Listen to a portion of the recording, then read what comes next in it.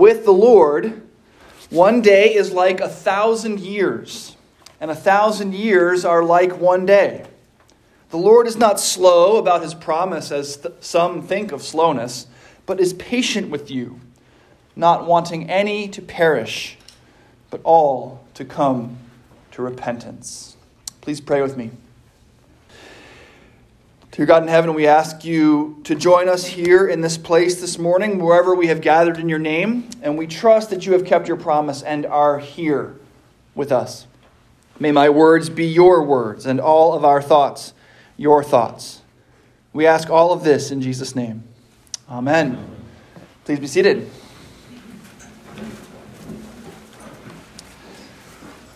I have perhaps never identified with my children as strongly as I did when I read our assigned reading from 2 Peter this week. In a lot of ways, our kids are very different than we are. They are all three very outgoing and easily friendly with new people. Aya and I were never like that. They're also just objectively loud in a way that neither of us are or ever were. I spent my childhood either away from home in a gym playing basketball or alone in my room reading. I'm not sure my parents would have ever heard my voice unless they asked me a direct question such as, when are you coming home from the gym? Or what are you reading? My kids are just a never-ending rotation of song singing, argument having, random shrieking, and constant shouting of the word yeet, whatever on earth that means. Actually, while preparing this sermon, I looked up the word yeet on urbandictionary.com for fear that I might be saying something inappropriate. And the definition is so ridiculous that I'd like to read it to you in its entirety. My kids are absolutely loving this, by the way. Best sermon ever. Yeet. To discard an item at high velocity. As in, Alex finishes his soda and proceeds to yeet his empty can into a trash bin. Alex, while throwing the can. Yeet! So that's what I'm living with. Exclamations and things being discarded at high velocities. It's amazing that we can communicate at all. But here comes Peter in his second epistle to unify me with my kids. He's going to frustrate me just like I frustrate them. With the Lord, he says, one day is like 1,000 years, and 1,000 years are like one day. The Lord is not slow about his promise, as some think of slowness, but is patient with you, not wanting any to perish, but all to come to repentance. Okay, that is frustrating. God not keeping his promise in a timely manner. The problem is you, not God. You're just not understanding properly. He's not slow. He's patient. 1,000 years are like one day. One day is like 1,000 years. This frustrates me.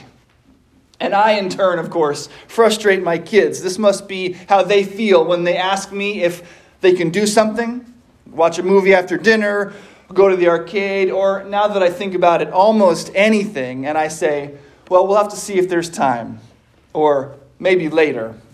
And as I reflect, I realize that I say that an awful lot, and that it indeed must be incredibly frustrating for them. Kids, with me, one day is like 1,000 years.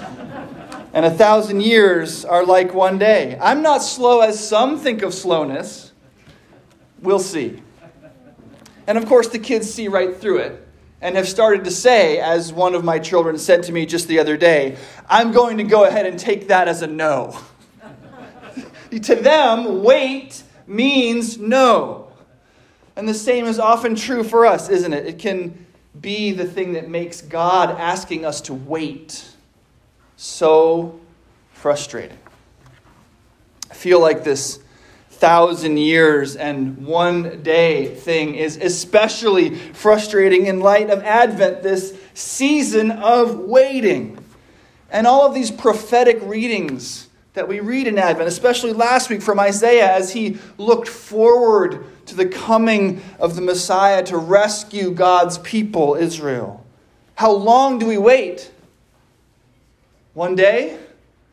1,000 years? More?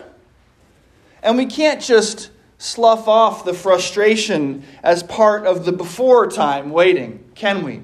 Part of just the waiting for the first coming of the Messiah, because our frustrating reading this morning is from a letter written by Peter, written after Jesus' birth, life, teaching, death, and resurrection. He's writing to people who are still waiting, like us, in some sense, for God to keep his promises. Now, of course, as we talked about last week, Jesus has indeed come. He has lived and died and risen again, and God's promises have been kept. But this is Peter writing to a church that is waiting for Jesus to come again. These people are not waiting for Jesus to come and redeem the world. That's already happened. They're waiting for him to come again and to bring everything to completion. They're looking out the window again, like we talked about last week, looking at the world the way it is and wishing that God would come and make everything right. But we're still waiting and waiting. We're now in the year 2020 and we're still waiting. Things are still not as they should be. It's been 2,000 years. But of course, that's just 2 days to God. So the waiting is a frustration. But it is not the end of our story. Even in our frustrating readings this morning, where 1,000 years is like 1 day and 1 day is like 1,000 years, even here, there are comforting words. Both in our reading from 2 Peter and in our companion reading from the Gospel of Mark, in which John the Baptist comes on the scene and announces that Jesus is about to appear. Now, in a way, these two ideas, the waiting for God to come on the one hand, and the announcement that God in Christ has come on the other, the way we talked about these last week, if you'll recall, is a promise made and a promise kept. These two ideas echo God's two ways of speaking. Remember, he speaks to us in commandments and promises. And his most obvious word to us today is a commandment, right? It's a commandment version of the promise made that we symbolically live in Advent. The word to us today is wait. Now that's a commandment, and a particularly difficult one for us. We hate to wait because it makes us dependent. It makes us reliant on something outside of ourselves. Now, this is a commandment, but it is a commandment with a promise attached. Right? We are waiting for something good to come. But to wait is a commandment nonetheless. Can we go to the arcade? Wait. Can we have dessert? We'll see. Is it Christmas yet? Wait. Can we go back to school soon? We'll see. Or how about more profound things? Will there be justice in the world? Wait. Will people love God and love their neighbor? We'll see. You can see how difficult this is. Wait. We'll see. Well, goodness gracious, we might ask ourselves, what's God waiting for? How long, O Lord, says the psalmist? When will the lion lay down with the lamb? What are you waiting for? And here, in our reading from 2 Peter, we have our answer. The apostle says this incredible thing. It's not that God just doesn't have a sense of the time, although it is true that he is outside time and space, and that for God, he is not waiting long, that 1,000 years is like one day. But what's actually going on here is that God is patiently giving sinful people time to repent, a chance to turn to him. The Lord is not slow about his promise, says Peter, as some think of slowness, but is patient with you, not wanting any to perish, but all to come to repentance. So Peter does begin with the commandment, right? Wait.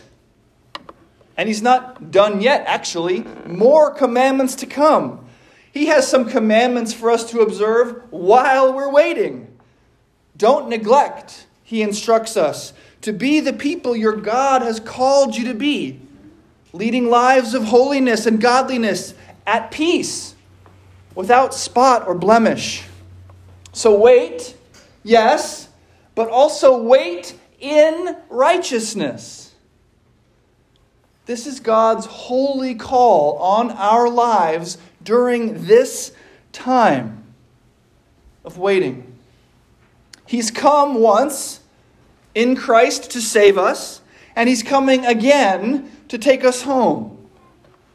And in the meantime, we are called to wait, and to wait in righteousness.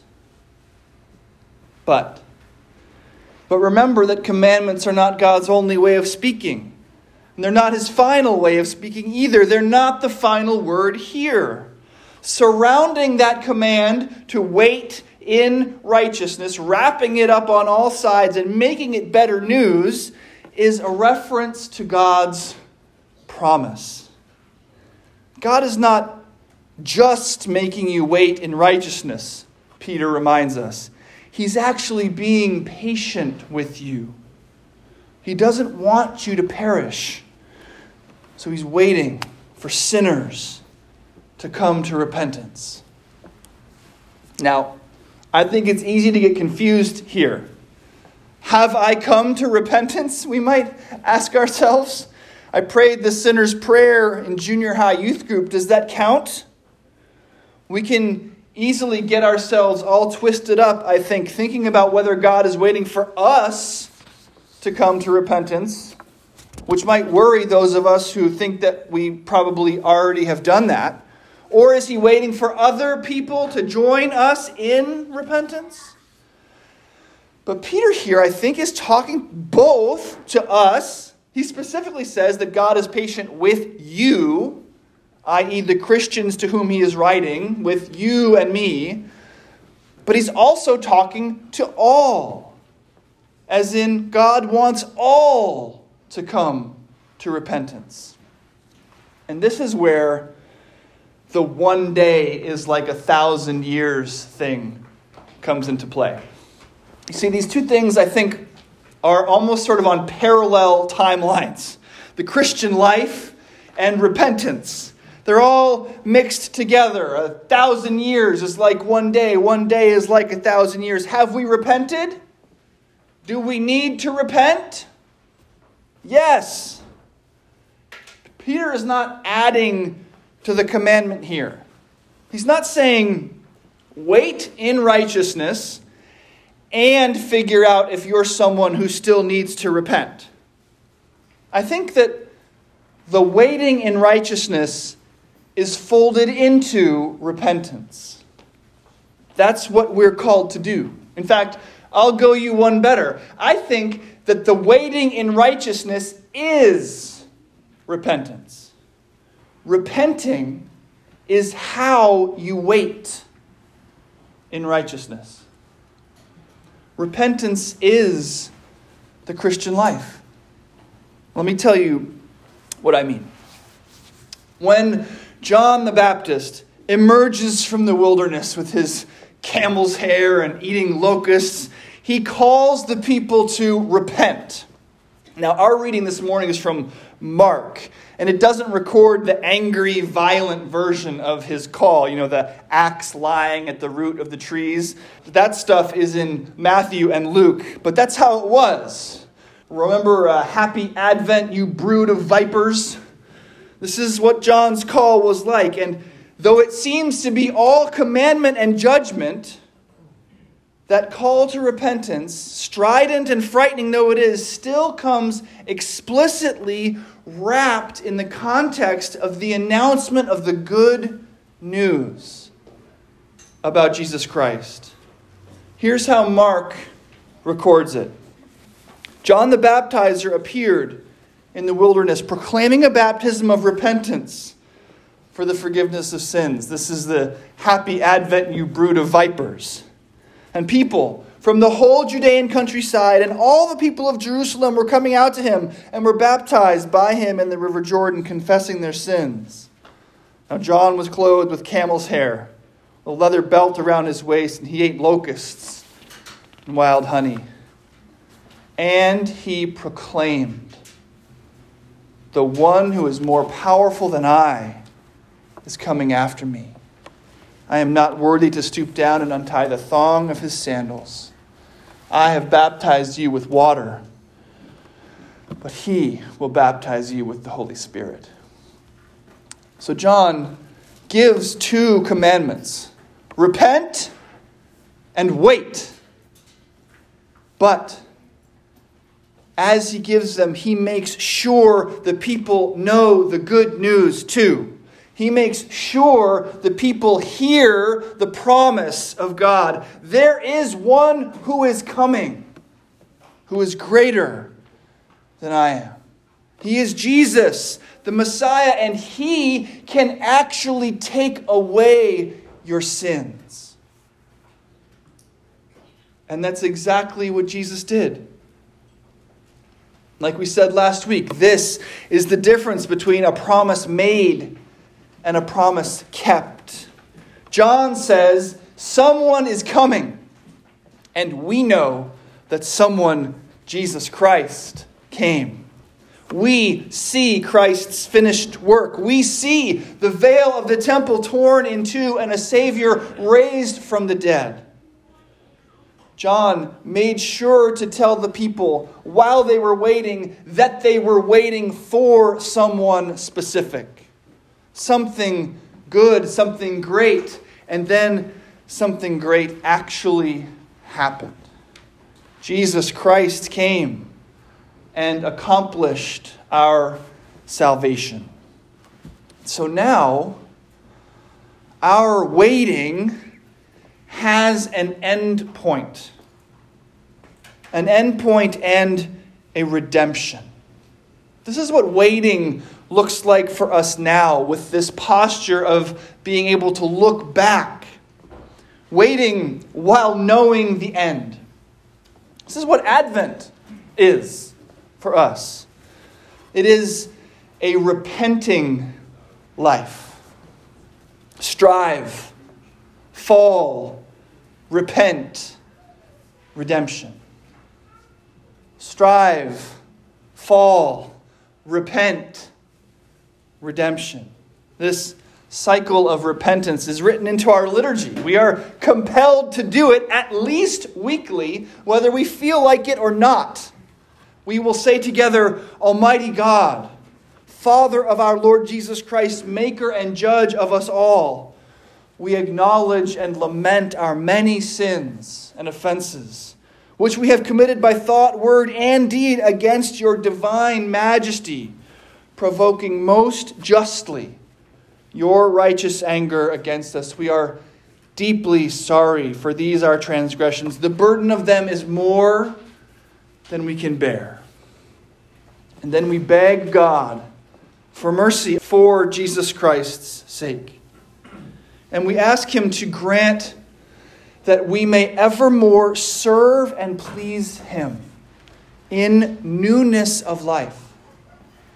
This is repentance. And then the announcement of redemption.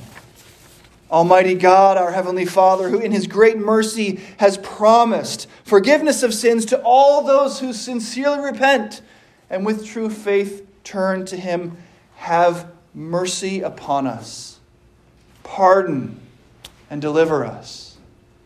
And so we, repentant sinners, are. We are pardoned. We are redeemed. And when you say that confession with us, and we're going to do it here in just a minute, take the words to heart. They are powerful. Be so repentant. Receive the forgiveness of sins. For us, waiting in righteousness, as Peter calls us to do, means something as simple as coming to church, saying the words, and actually believing them. I acknowledge your lordship. I love your commandments. I am a sinner. Have mercy on me. Make me new. Say it. Believe it. Every week, every day, every hour. This is how we wait. The Lord asks us to wait in righteousness. And so we strive for it. We pray, we read, we worship, we love, we honor, we obey. We confess our sins and repent. We beg God every single week, every single day, every hour to have mercy. And we, who have a bloody cross, an empty tomb, and a promise kept to look back on, we know that this mercy has indeed been poured out on us. There is indeed one greater than John who came. The world waited for him once, and he came. And we wait for him again, sure that in Jesus and on account of his finished work for us, our waiting, our very selves, souls and bodies, will be redeemed. God is not slow about his promise. He promised us redemption and eternal life in Christ. And by Christ's life, death, and resurrection, that is exactly what he has accomplished for us. Thanks be to God. Amen.